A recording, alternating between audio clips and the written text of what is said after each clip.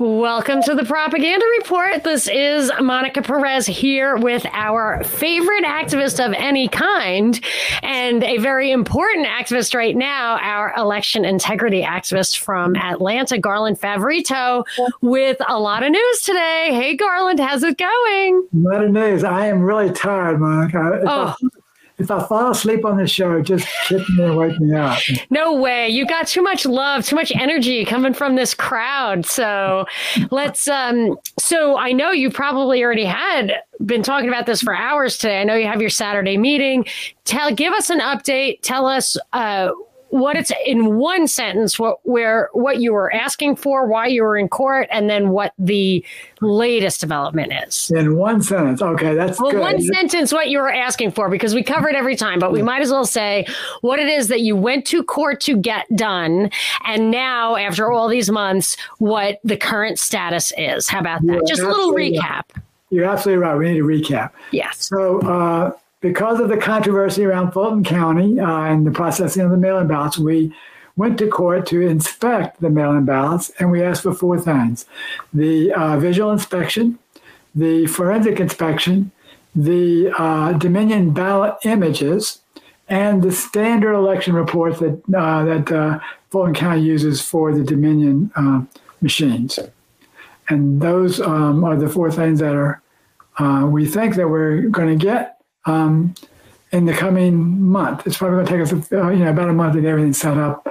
And we hopefully will get to visually inspect these ballots, put them on, get the images on hard drives for experts to look at, and we'll get the Dominion ballot image so that we can compare. How many, maybe you just said this and I was looking at my little dials here to make sure everything's fine, so I might have missed this, but how many ballots are you talking about? There's 147,000, we believe, in Fulton County mail-in ballots, and these are out of the 550,000 or so that were cast. And the disputed elections, the ones that were close, Ossoff and Perdue and Trump and Biden, they are well within the margin of 147,000 ballots. There's more like a tenth of that. Yes, I think that was the 10th, a little bit less than 12,000 for the president's race, and about 17, I think, for the Senate race. And so they were so close that they would be well within the range of almost any county's mail-in ballots or other types. Okay, keep going. Okay, so we went to court, and on Monday, we got a conditional approval to inspect the ballots. It's amazing. Well, I think I told you we were going to get this all on, didn't I? You did, but there was some hardcore can kicking. So as long as you didn't get your can kicked, that's all we care about. My can will be kicked before it's over. That's true. Excuse me.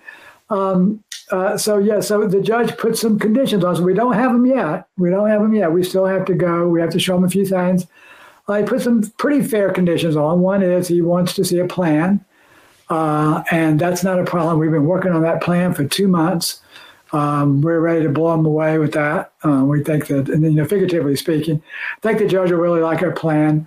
And then we're going to, he asked for, he doesn't want to try this case in the news media. So he asked everybody who's going to handle the ballots and wants to have a non-disclosure on that. And he wants to know the background of who's going to handle the ballots, the background of, and we're going to supply the election experience of these volunteers that we're using. And they're all poll managers, poll watchers, audit monitors, recount monitors. So the vast majority of our volunteers have had previous experience with the Fulton County election audits. So they'll be as a volunteer, of course. So it won't be people that we just dragged off the street and said, "Hey, buddy, what are you doing today? Can you want to spend the day over in the warehouse, and not get paid and do nothing?" I did that once. I was not very effective. So we're going to do three things that I think they'll impress the judge. We're going to do these with the Fulton County under Fulton County custody. They're going to maintain custody of the ballots, we don't have to get the ballots, and then be questioned. What do we do with them when we had custody, and did we destroy them? Blah blah blah blah. We'll do this within Fulton County's jurisdiction. Well, at least at their custody anyway. It's actually the court's custody. And then we are going to model the process after Fulton County's audit. It'll be a very similar process with a check-in, check-out, so on and so on. And then we're going to use a chain of custody firm to do maintain the custody between all three folks. And that's a firm that Fulton County has used before. So there will be a trusted source with both parties. So that's sort of the plan that we are kind of up against. The judge had requested a special master, which means that the judge will, that the special master will be kind of overseeing this operation and then making sure that it complies to the court's order. And that's typically going to be a former judge in this case that they've decided to use. So, we proposed 3. The Fulton County proposed 3, and the judge decided to pick his own. So, wait, what? Say that. Okay. There were 6. So, say that again. Yeah. So the court wanted to have a special master who would oversee the process, just to make sure that the court order is followed. We gave them 3 names. They gave him 3 names, and he ended up picking someone else who's not either one of the 3 names. We seem to be comfortable with this judge. I think he's out of Cobb County, and we'll just go with him. We decided not to object. We had the right to object to it, but we didn't feel that that was necessary. Do you think there's much of a risk? What if it's a bad guy? How much damage can be done? I think the bad guys were proposed from the other side. So, okay. Right. So you're fine. Yeah, this judge, I think it's Judge Bodiford, I believe, in Cobb. But all indications are he would be, an impartial special master. So I think both sides were fine with the judge's pick, and neither wanted to object. So okay, I think we're okay with that. Okay. Okay. So when are you handing the plan in? We have to submit the plan by March the 24th, which is Thursday. Oh, yeah. And by the way, Monica, we are going to be back in court on Tuesday in Gwinnett County at 10 a.m. for a Gwinnett County ballot case, which is very, very similar to this case. Oh, yes. How many ballots are at stake there? We just requested a small amount of images to verify a judicial race, a nonpartisan judicial race. There, they seem very, very suspect, and so it's just we had actually asked for only 100 ballots, 100 ballot images, and they wanted to fight about that. So we are in court there. We're filing a motion for summary judgment. I don't know if it will be upheld. So.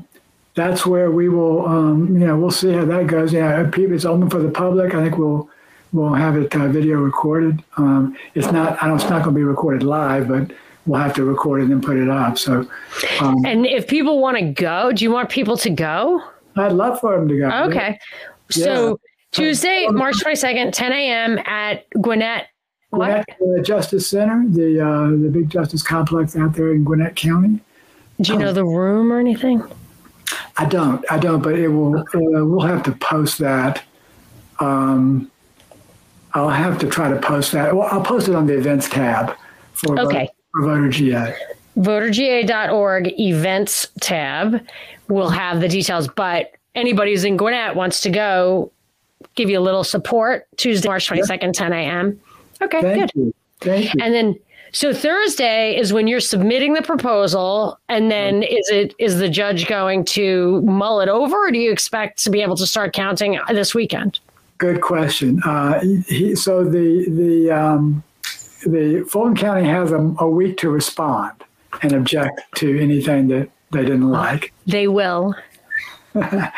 Well, we've gotten the elections division kind of out of this to some degree. They don't have custody of the ballots, and therefore our argument was that they don't have standing. So we've heard the standing. If you don't have custody, you don't have standing. So they still have standing on the Dominion ballot images and the election reports because that's in their custody. But the ballots are no longer in their custody. So they were the objectionable party.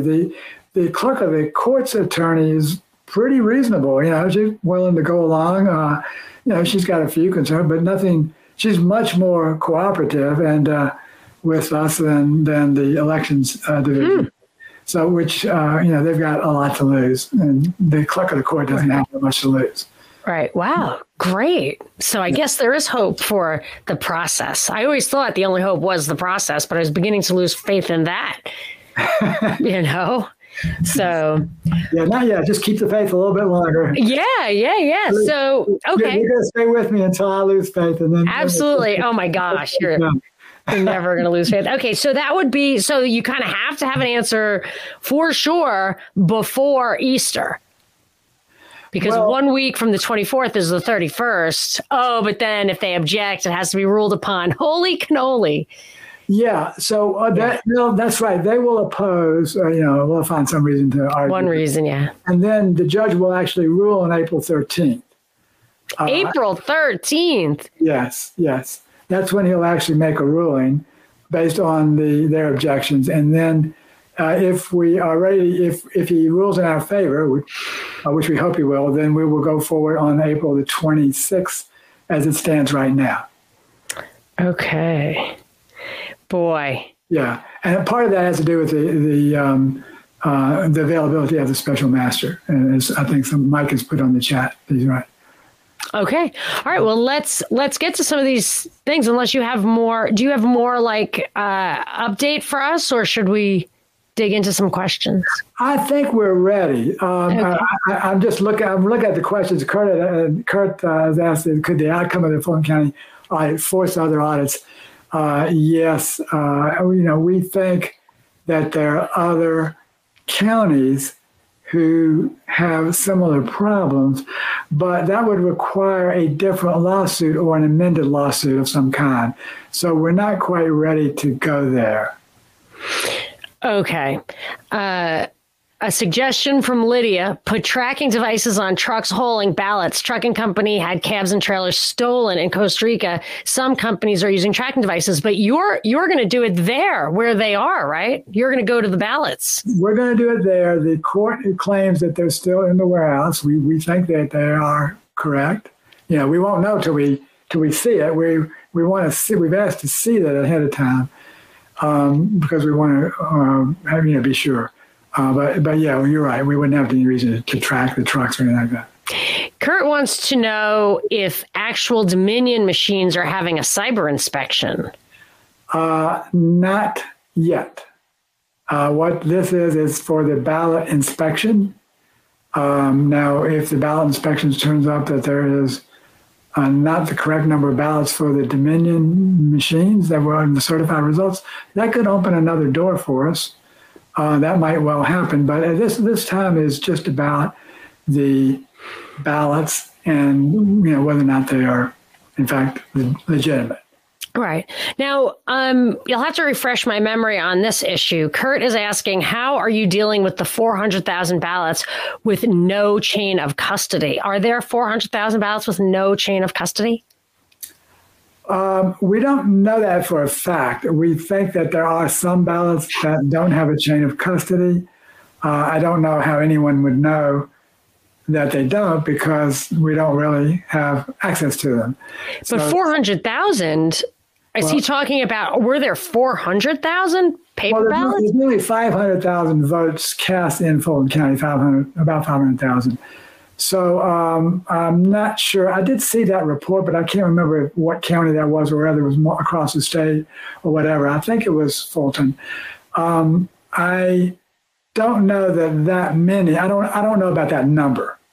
Okay, but is he talking just about paper, or is he talking about the barcoded ones maybe having Is he talking about stuff getting downloaded onto a hard drive, or is he talking about actual boxes? I think what Kurt's talking about is the actual boxes were not properly sealed. Got it. We know for a fact that there were maybe 10 bags, 8 to 10 bags that were not properly sealed, therefore open. If you figure there's 4,000 or 5,000 in each bag, that's 40,000 votes right there that had a broken chain of custody. Right. We pretty much know that for a fact. Got it. That's not quite what we're after, though. But we will do a lot of chain of custody checks to make sure there was no tampering and that sort of thing. Going back. Right. Okay. Going backwards. Right. Okay. So Kurt wants to know if you can scan paper ballots for kinematic artifacts. And I don't know what that is. What is kinematic? Yeah. Here's what we're going to do. We are inspecting the ballots, and we will scan the ballots, and we're going to produce them all on images. They're going to be produced. Our request will be for 600 DPI images for all 147,000 mail-in ballots. At that point in time, once the inspection process is over, we will have them all consolidated from memory sticks onto hard drives, sealed with the appropriate chain of custody. We will use the chain of custody firm will maintain a set and possibly make it available on the web, depending upon what the judge will allow. And then once those are all scanned on the hard drive, then they can be scanned using any expert technology, whatever technology that whatever expert wants to use. Okay. Lydia says the 147,000 ballots, how do you know they are the real ballots? That goes to the chain of custody question, right? Right. We have all sorts of techniques to detect the chain of custody. We have batch audit results. We know the batch numbers. We know what's in the batch numbers. And if it doesn't add up, we can catch that. It's not 100% foolproof, but I think we got a lot of pretty sharp people and a lot of experienced phone tech people. And so if they try to pull the wool over our eyes, they will probably get caught. And then it will be a bad news for them for the judge. So I think we're okay on that. Anything could happen, but I think we're okay. Why are there alarm bells going off in Georgia versus Arizona? That's from Kurt. Well, actually, there are a lot of alarm bells going off in Arizona as well. So they're all coming from one individual. Okay. Yeah. So here's what I know. The Arizona is proceeding kind of the same. They're proceeding in a very similar manner than what we're proceeding in. We both want the same results. There is some disinformation running, floating out there. So that's the beauty of doing these shows, because now anybody can call in, anybody can ask a question, and anybody can put me on the spot, and I'll do the best I can to answer. But because I really want everybody to know what's going on as best as I can tell them, and as much as I can say within the confines, the restrictions that I have from being, a lead plaintiff on the court case. Well, let me just tell you something. This is a friend of ours, from a friend of the show, who does a podcast out of Birmingham, England. So he is tuning in to find out what's happening in the U.S. with this crazy election thing. And I would love to give him a taste of well, I mean, I guess it's uncharted territory. So we can't just say, oh, this is how the U.S. system works. And don't worry, it's like the vaccine. If you're sick, it means it's working. It's sick, but it's not working. But it is working to the extent that Garland is actually out there fighting in court to visually inspect the ballots based on his constitutional right for one vote, one person, basically. I mean, that is not strictly how the Constitution works, but in this case, it would be disenfranchising to him to have a bunch of false votes. So he gets to vote to sue based on his constitutional right to have a representative government, be represented on the same equal basis as other people. And amazingly, even though they've been really, as I said earlier, kicking his can down the road for months, finally it looks like he's going to be able to look at those ballots. And if I had to take a guess as to what the outcome might be, I feel like we did ultimately over time get the truth, like with the Ron Paul story when he won the Iowa caucus, and they didn't tell us the truth about it until June. But because people would not give up the fight, the truth was known. And now we have that reference point to say, hey, like it happens. You can't say like this is widespread voter fraud is not real. That really changed the outcome of the presidential election. I think Ron Paul, he was, by all historical rules of thumb and precedents, he would have been the front runner for the Republican nominee that year. And that was the year that you and I were both advocating for him. And that's how we met. And here we are again. And even if the outcome doesn't change, at least we demonstrate that the process still is functioning validly. And I think that gives people hope for things like free speech and how big tech is, deals with the government, yet denies our First Amendment right. These battles can all be won in the courts. And that, I think, is our last hope for kicking that can right back. I mean, I don't have a lot of faith in the long-term American experiment, but I am going to kick the can of tyranny for as long as possible. So that's my outreach to the noble across the pond. Do you have comments on Jovan's Twitter? I don't know even what he said. Yeah, go for it. Okay, so it says, question, can you comment on Jovan's Twitter comments yesterday saying the funder of your suit bailed? So there's not one funder of the suit, first of all. There's multiple funders, and I'm one of them, and I'm still in it. So is my mom. She sent you $25. And so is probably half the people on this call and thousands of others. So we're all still in the suit, and there is the implication that we have sold out the state of Georgia. It didn't happen. There are some discussions going on about amongst the plaintiffs regarding how best to proceed, and I don't think we have reached a conclusion yet.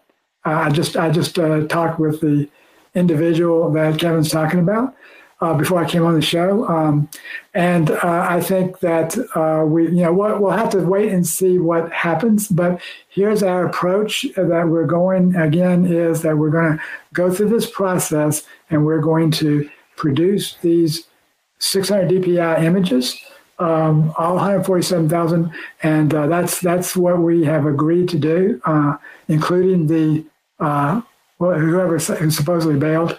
But there are some differences under discussion. So it's a little bit, I think it's a kind of, let's just wait and see. I'll have an update for you next week. Okay. And the court is supposed to have custody of the ballots right now. You haven't seen them. Do you know like what room they're allegedly in, what building they're in, or is it really just you're not allowed to know? No, the court was forced to tell the court. The court was actually forced to tell the court where the ballots. That's literally true. The attorney for the clerk of the court was forced to tell the substitute judge for the court where the ballots are. So he knows. Do you know? So the ballots are right where we thought at least they said they're right where we thought they were all along. They are always stored in the warehouse. Can you go look in the window and see if they're in the room? We have. I'm serious. Like, this is reality here. Come on. You're cracking me up. I don't know if I can keep my composure for your show. We did request to see the ballots. We want to tour the facility and see everything, where we're going to set up, how many boxes we have, and that sort of thing. That is in for the judge. Judge says if they don't agree to that, we'll have a conference on it. So we think that that's what needs to be done. So we want to see everything ahead of time and get set up so everything goes smooth. I don't really think that the clerk has too much of an objection, but she's trying to do that with a photograph And we're saying no, that we need a little bit more. Yeah, we don't. They have a nice size room there where we can do it, but we need to check everything out. Absolutely. And work. So we are hoping to tour the facility before we actually do the audit. You are going to address your three big issues, right? Paper stock, folds, and the toner ink. So I know Noble hasn't heard the thing, but there was an audit in Georgia where they were trying to validate the mail-in ballots, and some of the auditors who were examining the ballots testified, put an affidavit, 4 different people put an affidavit with the court swearing that they saw 3 different signs that some of these ballots, thousands of them, might be inauthentic. One is they weren't folded, which they would have to be if they were mailed in the appropriate envelope. They were on the wrong paper stock, and anybody who has ever gotten a counterfeit dollar knows paper stock is the most important thing. And the circles that were filled out next to the name of the selected candidate appear not to have been filled out by pencil or pen. There's no impression. It looked like they were perfect circles made with toner ink. So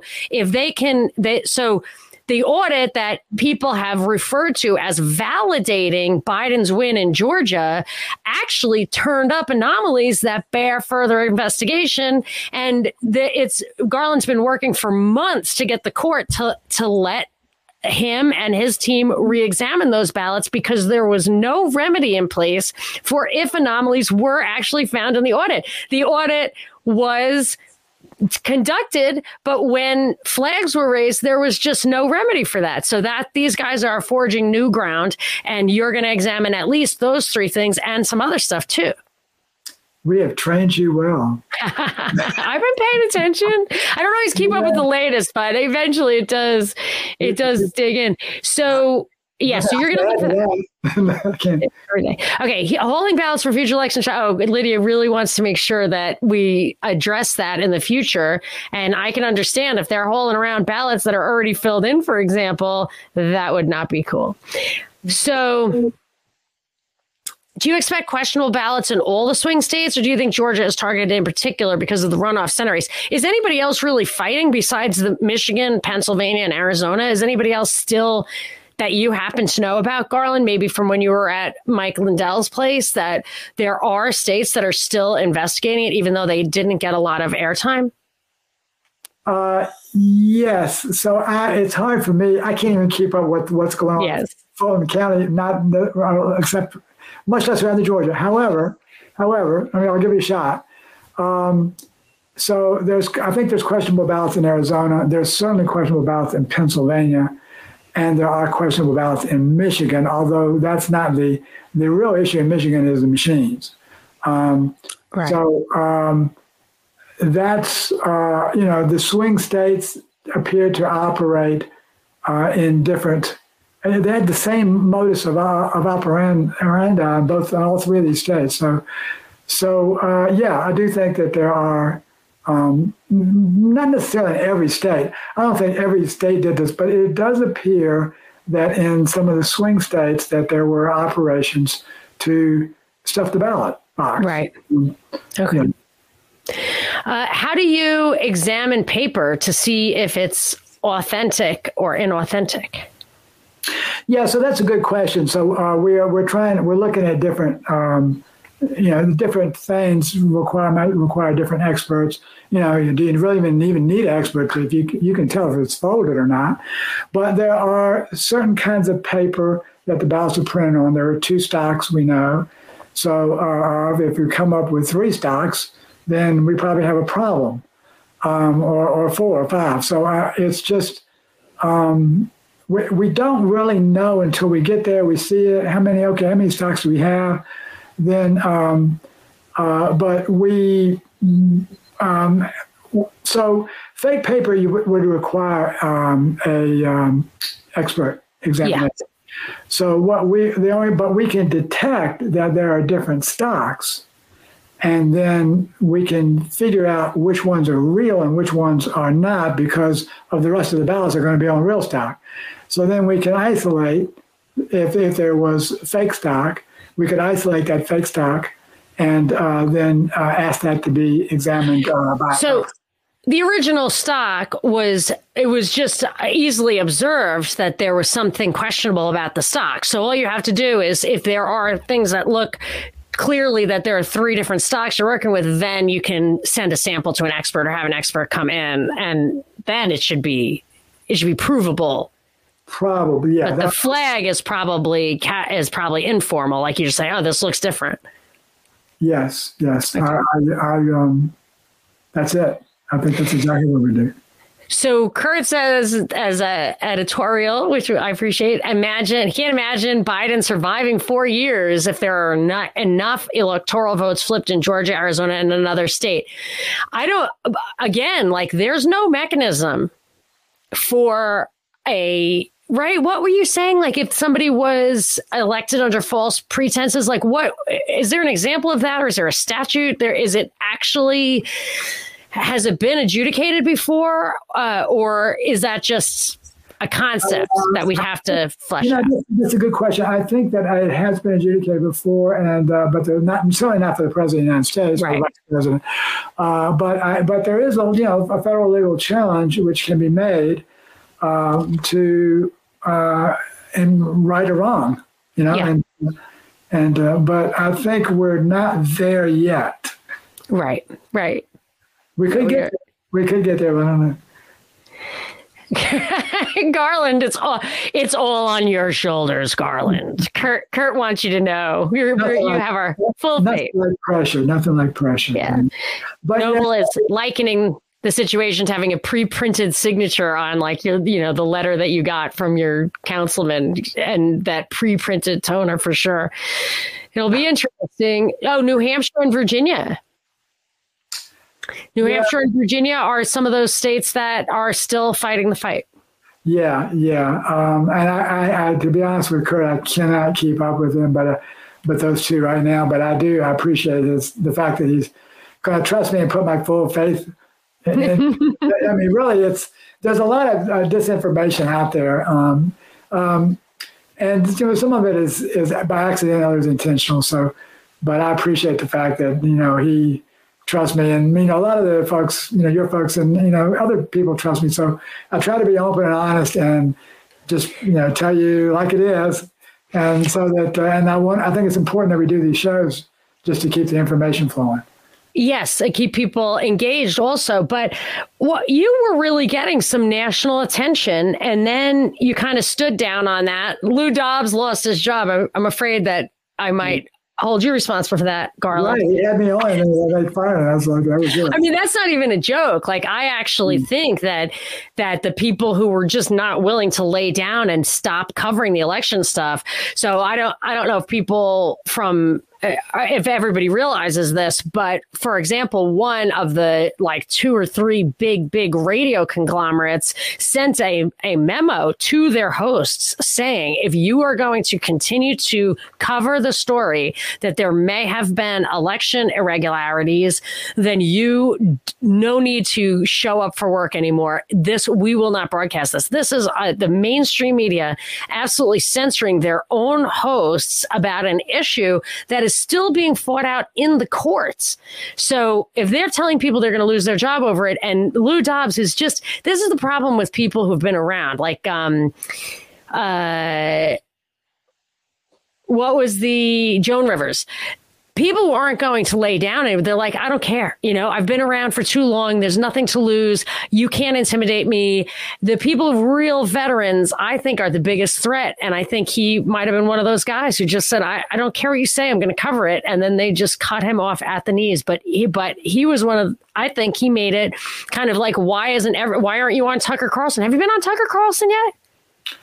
No, see, that's kind of interesting. I've been on Sean Hannity a couple of times on the radio show, and they were actually going to have me on the TV show once, but they decided to go with Susie Voles, which I'm glad they did, because Susie is she's a incredibly experienced and witness who was very, very she's very good on it.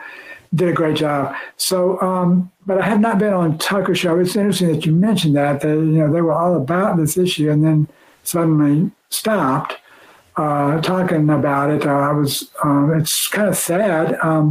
And yeah, I think that we ought to call out all these, when you see a situation like that, the news media shuts down, conversation about election integrity. I think they ought to be called out, by the 4 letters of the call letters and say, here's what happened. Turn them off. You're being deceived. If they don't want to talk about election fraud, election integrity, they're being deceived. We have enough evidence that there was, in fact, some kind of election fraud. Now, we don't know. Maybe it won't be proved out in court. Maybe we're wrong, but the evidence exists, and that's not disputable. So, when people are out, these networks are out saying that we can't talk about it, that's bizarre. But I can tell you the 4 people that are still covering it, 4 organizations are America's Voice, OAN, Epoch Times, and Newsmax. Those 4 are still covering this, reasonably fairly. I think they've done a really good job giving us a fair shake, and they're getting it out there. But once you get past those 4, there isn't much else out there that is really willing to talk about the truth and the impact of what the truth might be on America. The implications of this are very great also, in that if you go to YouTube and you try to watch something on RT, Russia Today, it will, and this has happened to my channel, and when I talk to you, sometimes it happens, it'll show up a flag that tells people not to believe what's in the content. So it'll say RT is a state-run or a news organization, Russia Today. But it doesn't say that about the BBC, which is literally owned by the state, and then you have things like NPR and stuff, which are financed by grants from the state. But I don't even care about that. I dig a little deeper and say, if you want to hand out flyers in front of Publix and or wherever, some grocery stores and other things like that, there have been cases. That's why, you see people handing out flyers, and sometimes the supermarket itself will have a sign that says, we do not support the people who solicit outside our doors. But because they use the police, or they use the fire department, or they use the courts to protect their property rights, they are considered a public place and therefore are beholden in some degree to support the First Amendment.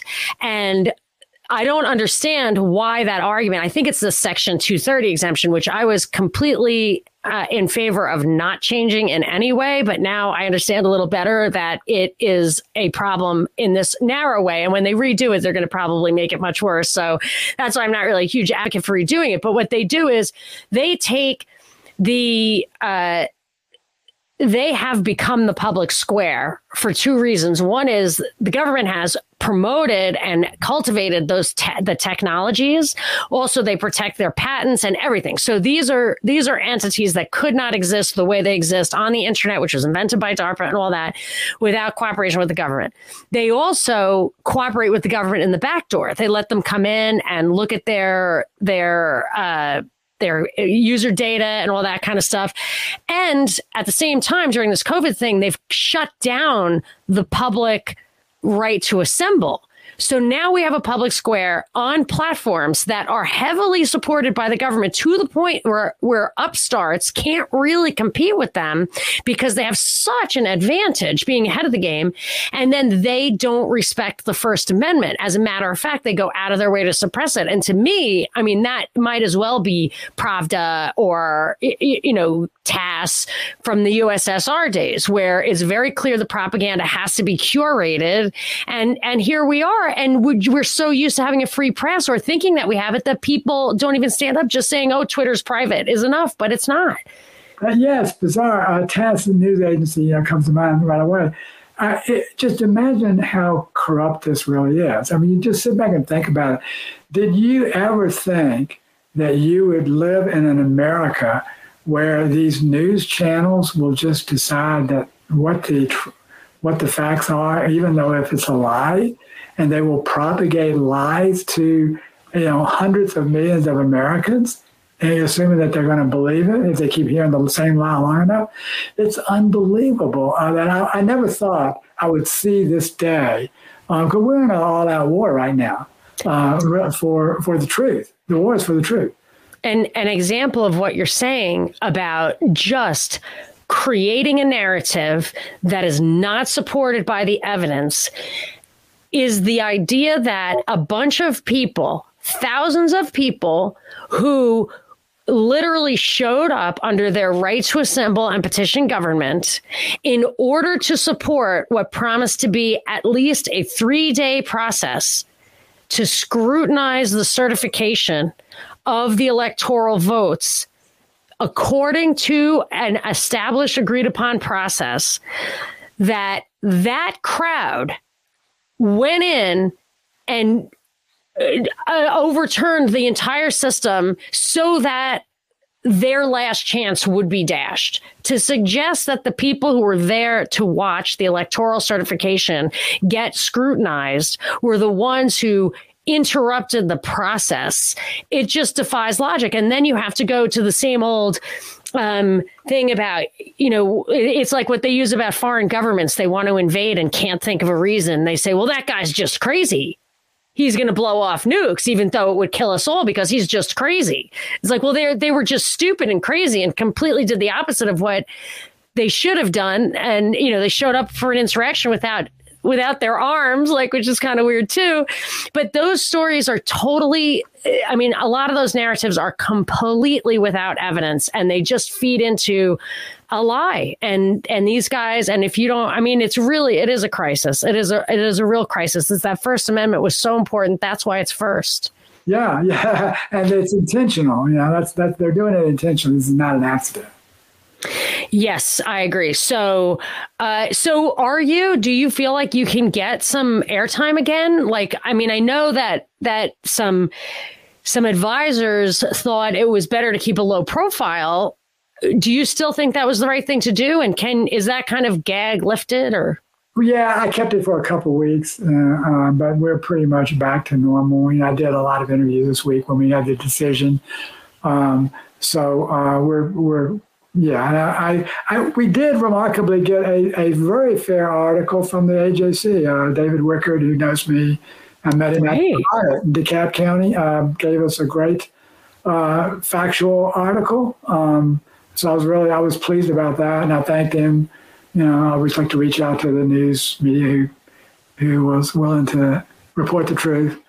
But it was very, very good. So that's. There may be hope yet. Right. So Libertarian Clip says, Garland, you are awesome. Shouted you out on my podcast yesterday and explained the case. My communist co-host wasn't buying it, but that's okay. That's the dynamic of our show. I, for one, Garland, I think you and I are both in agreement on this. It's absolutely not about ideology or parties or any of that. It's 100% about, for me, even though I think the American experiment is flawed and I prefer the Articles of Confederation to the Constitution, but a free society would be even better than all of that. Mm-hmm. However, I'm willing to compromise. And my compromise, just like our forefathers, my compromise is written in stone. It's a contract. It is the Constitution and the Bill of Rights and all that implies, all the good law, not the bad law, but the good law that has fostered and defined that over the years, and that it is worth that fight regardless of which party is going to win. Because it was just like in the old days, like Trump was like, let's get rid of the filibuster. And it was pretty obvious that was going to backfire. And now the Democrats are saying, let's get rid of the filibuster. You can't have it. It doesn't work that way. Right. Yeah, no, it's about saving the country.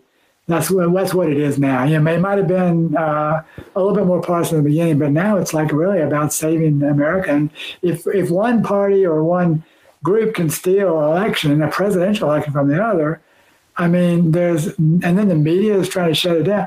There's no hope for this country. No. We'll be in a banana republic after that. I'm so far from smoking the partisan Kool-Aid that I think that the people you're fighting for aren't even fighting as truthfully, as honestly, and to their best as you have been. We're fighting. I think that you're fighting for somebody who isn't really even fighting for himself. Yeah. It's interesting to admit we have many, many frustrated people who feel the same way. because it's a constitutional issue, being in the Constitution Party, we will stand for the Constitution. The Republicans don't really stand for the Constitution, nor the Democrats, of course. So they won't stand up. That's why you see them sell out. And we have many right now frustrated Republicans who know that we're trying to get to the bottom of the truth, and they've joined on and said we want to find out what really happened, and we can't even trust our own party to do that. Republicans are famous for compromising when they have power. It's like nobody does that for you. Like, why? They could have gotten rid of Obamacare a couple of times already. I smell a rat with that.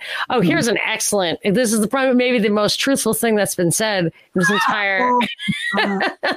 Doesn't Monica look especially cute? I put lipstick on. I thought I would celebrate the little festive lipstick for Garland's success. About inspection team members. Yeah, there you go. Okay, good to see the New York Times lose a case to Project Veritas. That is good news. Yes, it is. Yes, it is. So Libertarian Clip says, imagine telling people in 1998 that the future of communication through the internet would be tapping into like 3 company servers to chat. So, yes. Well, that if you really knew what the story was back then, you would have realized that this was DARPA and wondering when they were going to pull it back. And I remember early in the WSB show I had, the radio show, I remember I used to like to have epiphanies, like, let me crack the code on this or that. And one of the things was, I remember thinking, oh my gosh, what if the internet is a limited hangout? What if they gave it to us so that we would give it all our information because we, and then they would take away like what was good about it, like being able to figure out false flags and everything.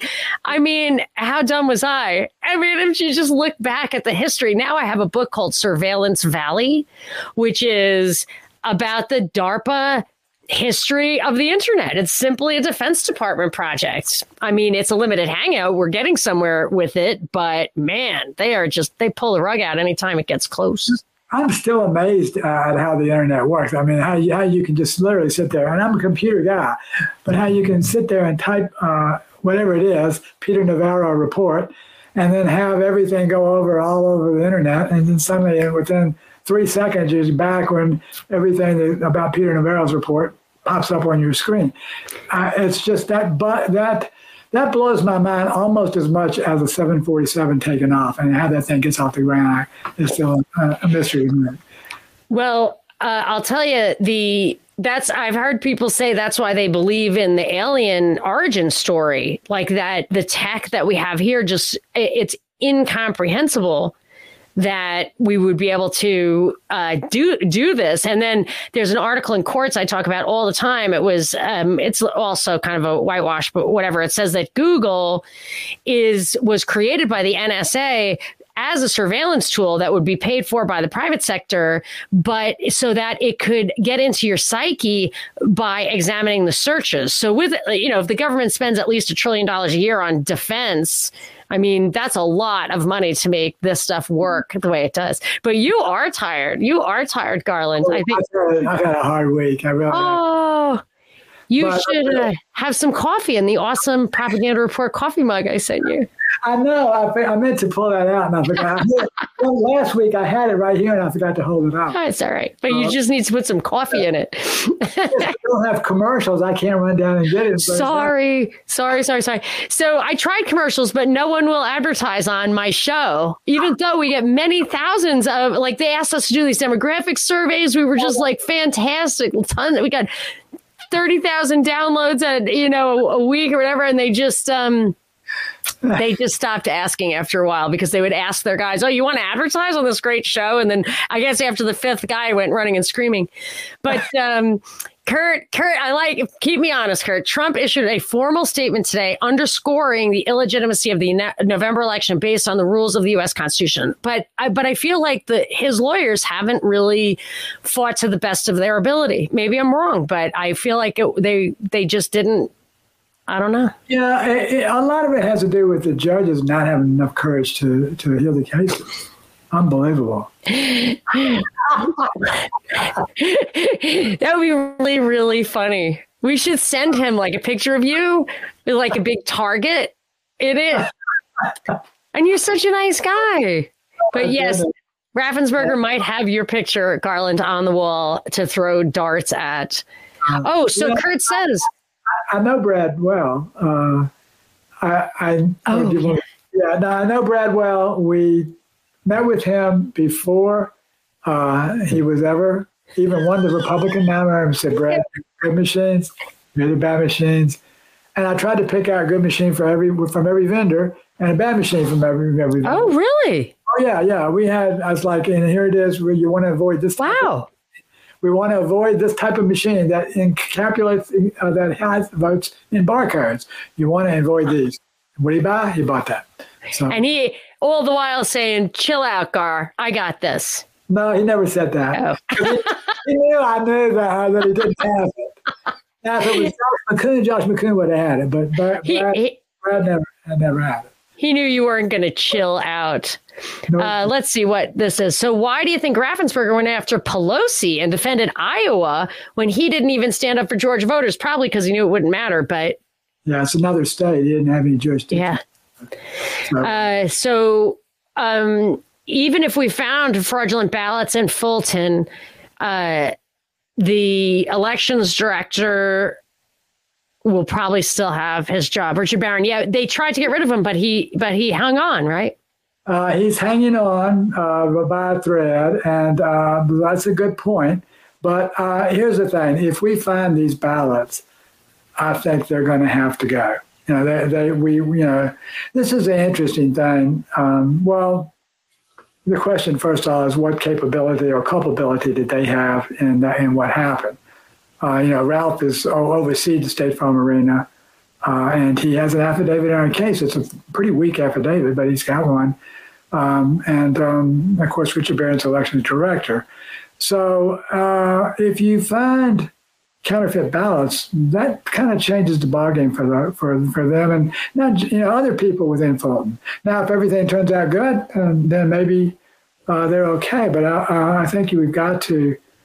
There has to be accountability if there was a problem. Well, I wouldn't be surprised if Laura Ingraham or Tucker Carlson did have you on. If that happens, I mean, it might rise to the level where they have to pay attention to it. But even then, some stuff it still gets brushed under the table. I remember those San Bernardino doctors who were talking about the nature of the immune system and how we weren't going around about the COVID stuff correctly. And they were abused by a lot of people in the press, but they were also on Fox. But still, I bet their clinics closed down. You never hear about it again. But this won't be so simple because this is a matter of record, and a lot of voters have they have that constitutional right they're worried about. And as Noble points out, so many people across the world question the legitimacy of this election. Right. And as well as you mentioned the doctors, America's frontline doctors. I actually got the chance to meet them all. They were all here in Atlanta. Oh, really? I guess it was a few months ago, and I went to them because I was following them, because they are really exposing what many people believe is the truth about the vaccines and so on. I got a chance to meet Dr. Gold and really all 10 or 12 of them, Dr. Merritt, and one of them was here in Atlanta as well. So. They are great patriot doctors, and they're facing the same thing that we are.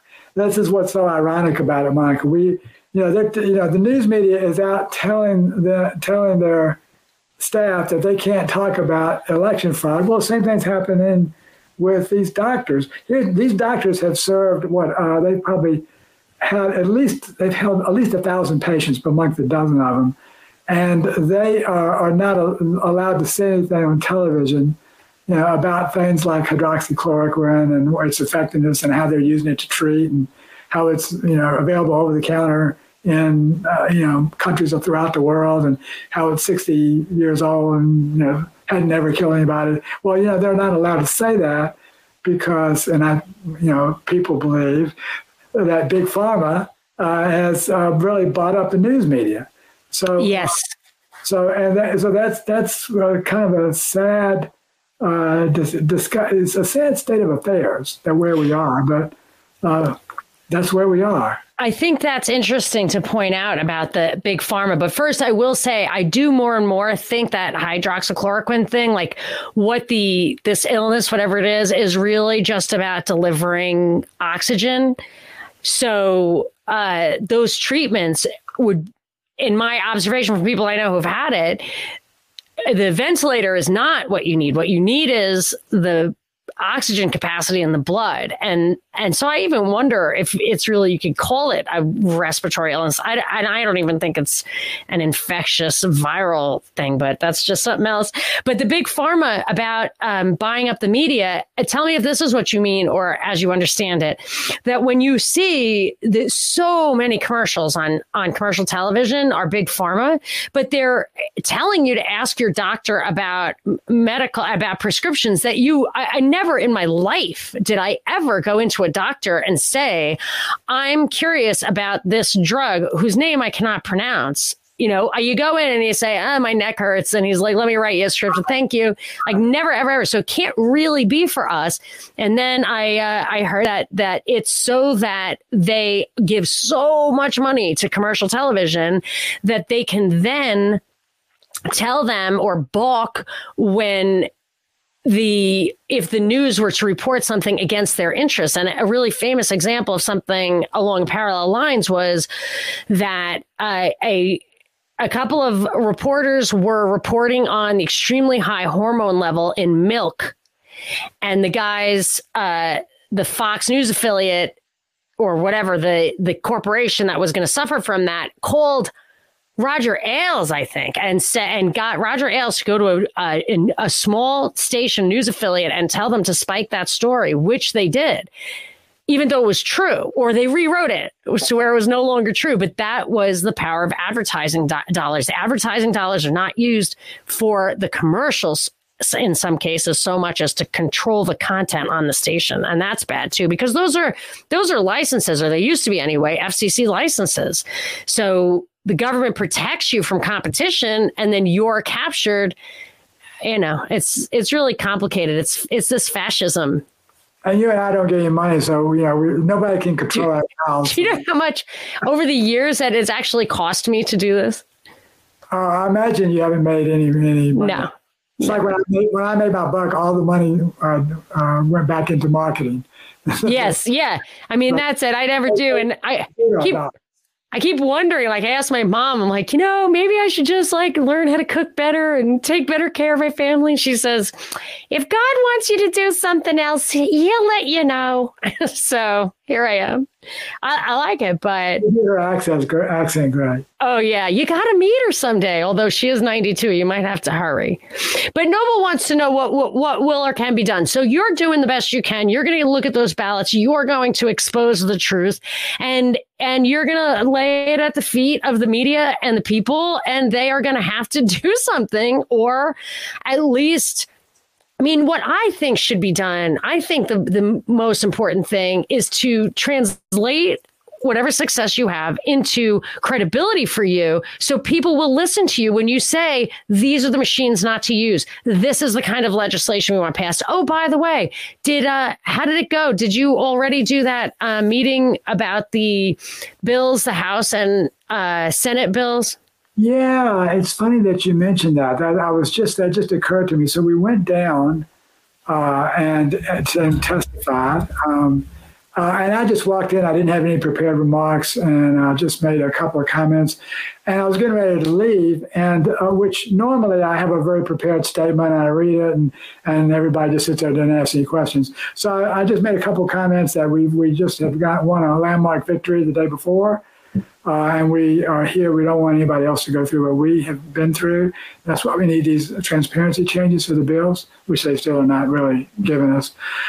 And the president of the Senate issued a personal and public apology to me while I was at the end of my testimony. And he asked me several questions. So I was quite impressed. That would humble me. I'm usually on fire down there, but I was pretty humble after that. But it seemed very sincere. So that was President Butch Miller. However, they have taken one little baby step in terms of transparency, they are right now making public images available. So that's in the latest omnibus bill, which is a combination of the original two, and then they did the kind of the old fake routine that they did back when we were working on no-knock searches and all that. So they have these two omnibus bills, and they're going across. The House passes one over the Senate passes one over the House. Then they take this other bill, which has little or nothing on it, and they put all that stuff into that bill. It's a House trick, and then it doesn't have to go back over across the aisle to the Senate committee and get blasted. I think they did that on the federal level with Obamacare. Well, yeah, and they've done it on a state bill before here. We call it putting an elephant on an ant. And that's what they did here on another judicial bill that Catherine Bernard was caught him on. So we, and what's interesting, they haven't even posted this newly created omnibus bill on the website, even though it was done like a day or two ago. And they don't have the latest version out there, so we can even look and see what's in it.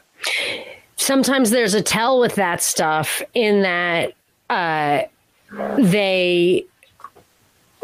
headline, the heading of the bill will like bear no resemblance whatsoever to the topic that's in the subject.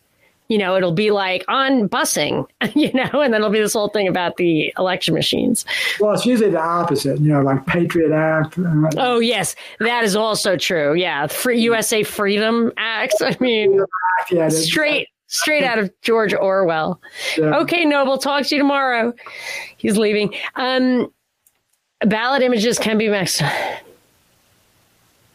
Oh, yes. Kurt's point is ballot images can be messed with and have been apparently messed with. You can be doctored, they can be bleached, they can not have the, or they could be literally tampered with. And that's harder to tamper with a ballot image than it is with a cast vote record. You just go in and flip the vote if you have the right software.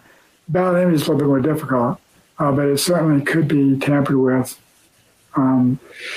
But it's not as likely.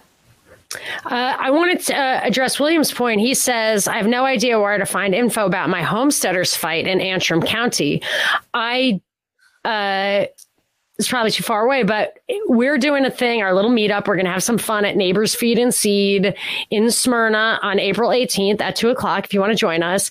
And there are going to be a lot of homesteaders there. And I think that there is in unity some power. So I'm going to actually also do a kind of live stream thing like this with homesteaders, but it's going to be kind of national. So it won't be super helpful for your local fight. But these guys in Georgia, people come from far and wide to go to Neighbors because they have everything. So maybe you'll make some connections. People can help. It's just worth a thought. Yeah, great. So in regards to Antrim County, there is some information where you can find it. ASOG, as their report is out there. You probably if you don't Google Bing, ASOG and Antrim, you'll probably get that report. I think you should try to do that and see what comes up. But like you did last time with the Navarro report, that was amazing. It's AOSG. What is it? ASOG and Antrim. If you just put those two words in, you should get the ASOG report. I would guess that you would get it on Bing. You probably won't get it on Google. The key players up there are Matt DePerna, who has the lawsuit, Patrick Kolbeck, and Melissa Carone.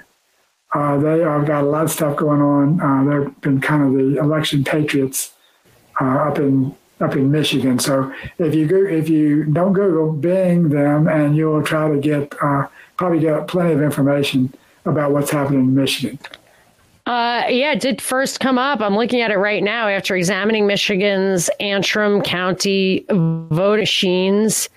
ASOG concludes Dominion intentionally designed to create systemic fraud. And I just found that on Bing. You're right. It's so weird to me that Bing is good. Now do that on Google. On Google, okay. ASOG report discredited or something like that. Totally. Watch that come up just like it did last time with the Navarro report. which proves why you are going to be misinformed, uninformed, and ignorant if you are actually using Google as your search engine. Okay. Audit in Michigan County refutes Dominion conspiracy. See, there we go.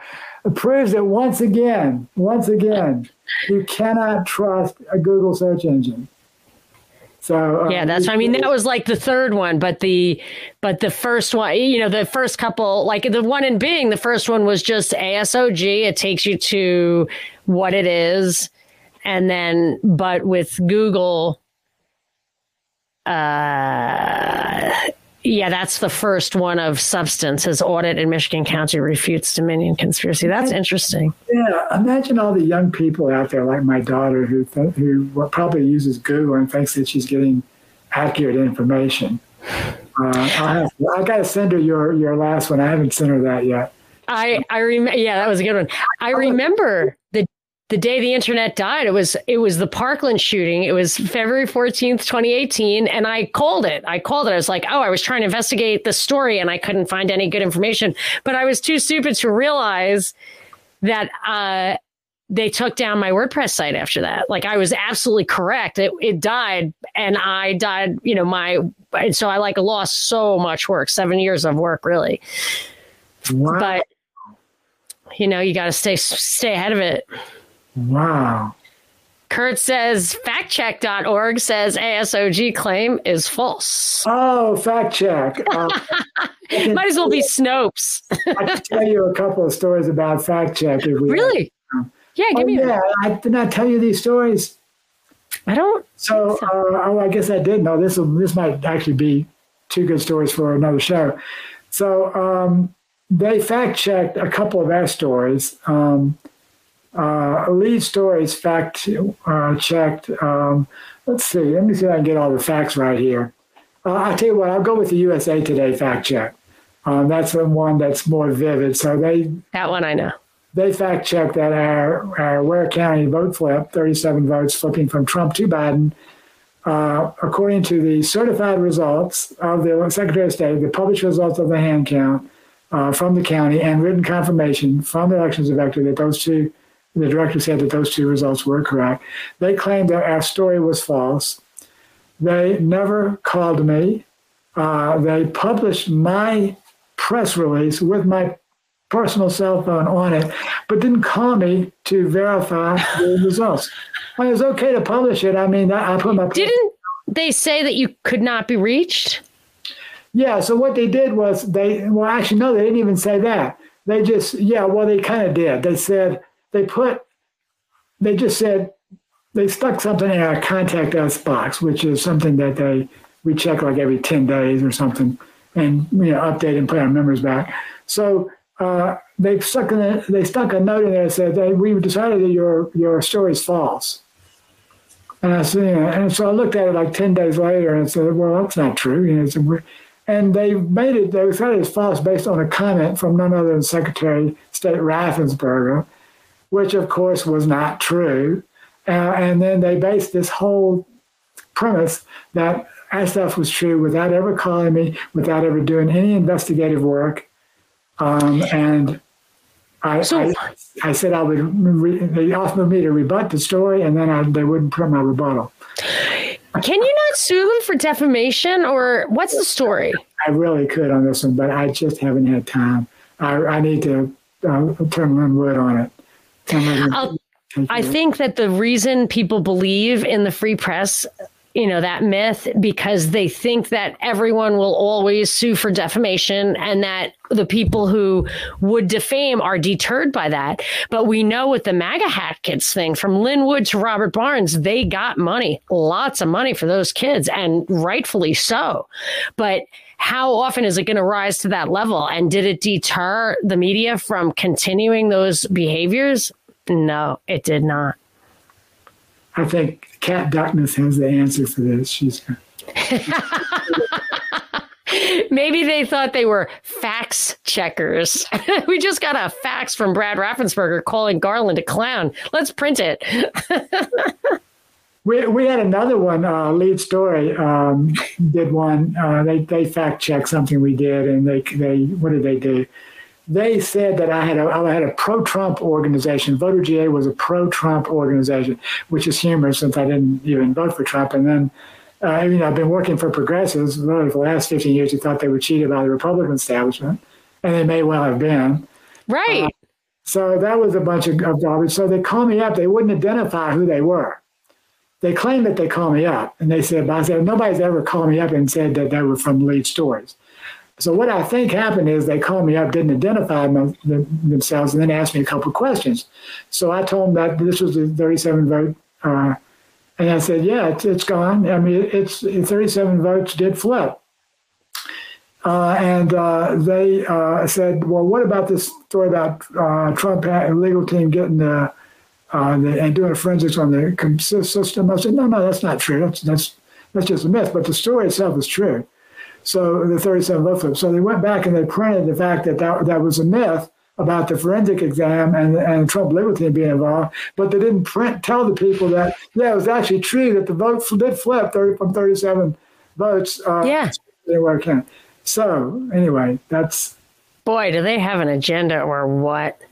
Yeah. All right. Well, we shall wrap it up and keep our fingers crossed.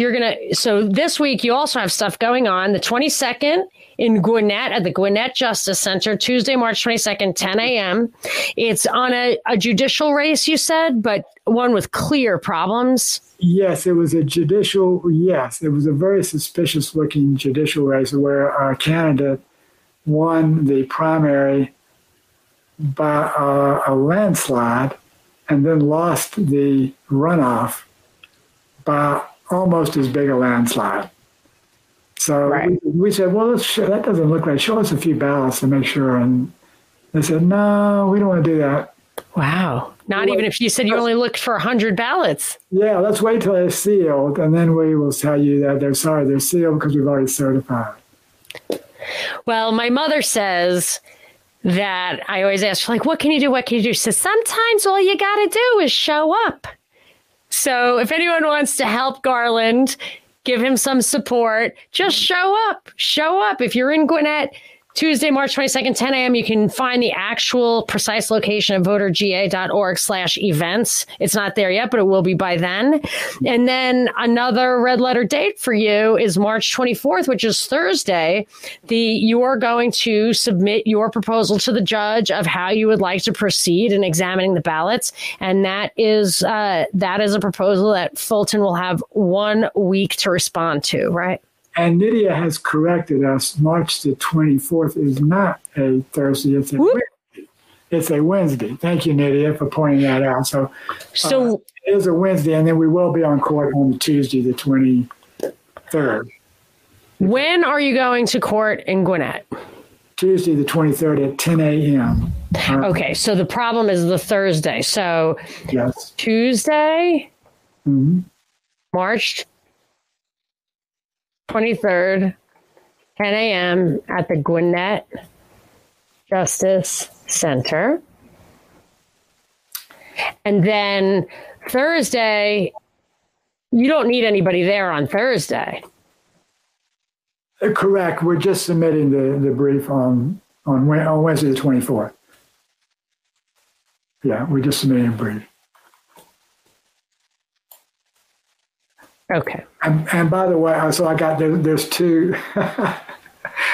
I'm reading the chat, and there's some really funny things in there. Kat Douglas says, "Can you imagine what Garland has to deal with all the time when you don't have time to sue someone for defamation of character?" When that's on your C list? I know, that's on my C list. Trying to sue some defamation of character. Oh gosh. But doing this show, that kind of solves my problem. Well, we try to correct the record. It would have been a lot better when I used to have 40,000 people listening on a Saturday afternoon or however many it was. I don't know. They would never tell me. But anyway, thank you, Garland. Yeah, thank you. So Carla's last question, if the affidavits in hand, hypothetically, if the ballot inspection goes against the affidavits, would you conclude that the election was legitimate? That's a great question. Yes, we would conclude that the election was legitimate if we could also ensure that the ballots were not tampered with, as she points out. But yeah, I had a question. Somebody asked me a question. The truth. Sorry, I interrupted you. Say it again. Okay. Go ahead. Okay. Somebody asked me a question. So you had 4 poll workers who thought that there were abnormalities. How many poll workers were there? Was it 4 out of 4,000 or 4 out of 400 or what?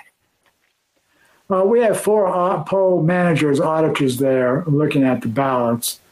And the majority of those folks there would not be interested in finding out whether or not the ballots were right.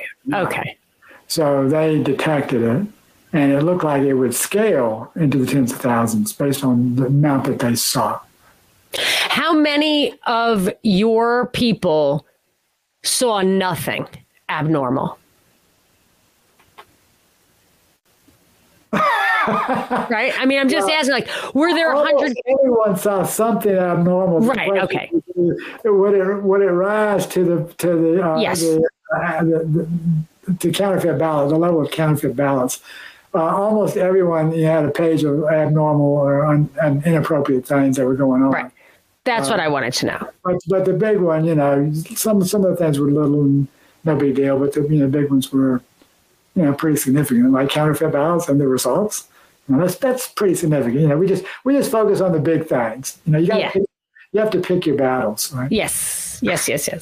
Okay. Well, you've got your battle for this week, and hopefully we'll talk to you again next week. Saturday's a better for me, if you don't mind. Okay. We'll do the 3 o'clock thing again. Okay. Thank you, everyone, for coming. We'll put this in the feed. Everybody will hear it, and we'll be back next week.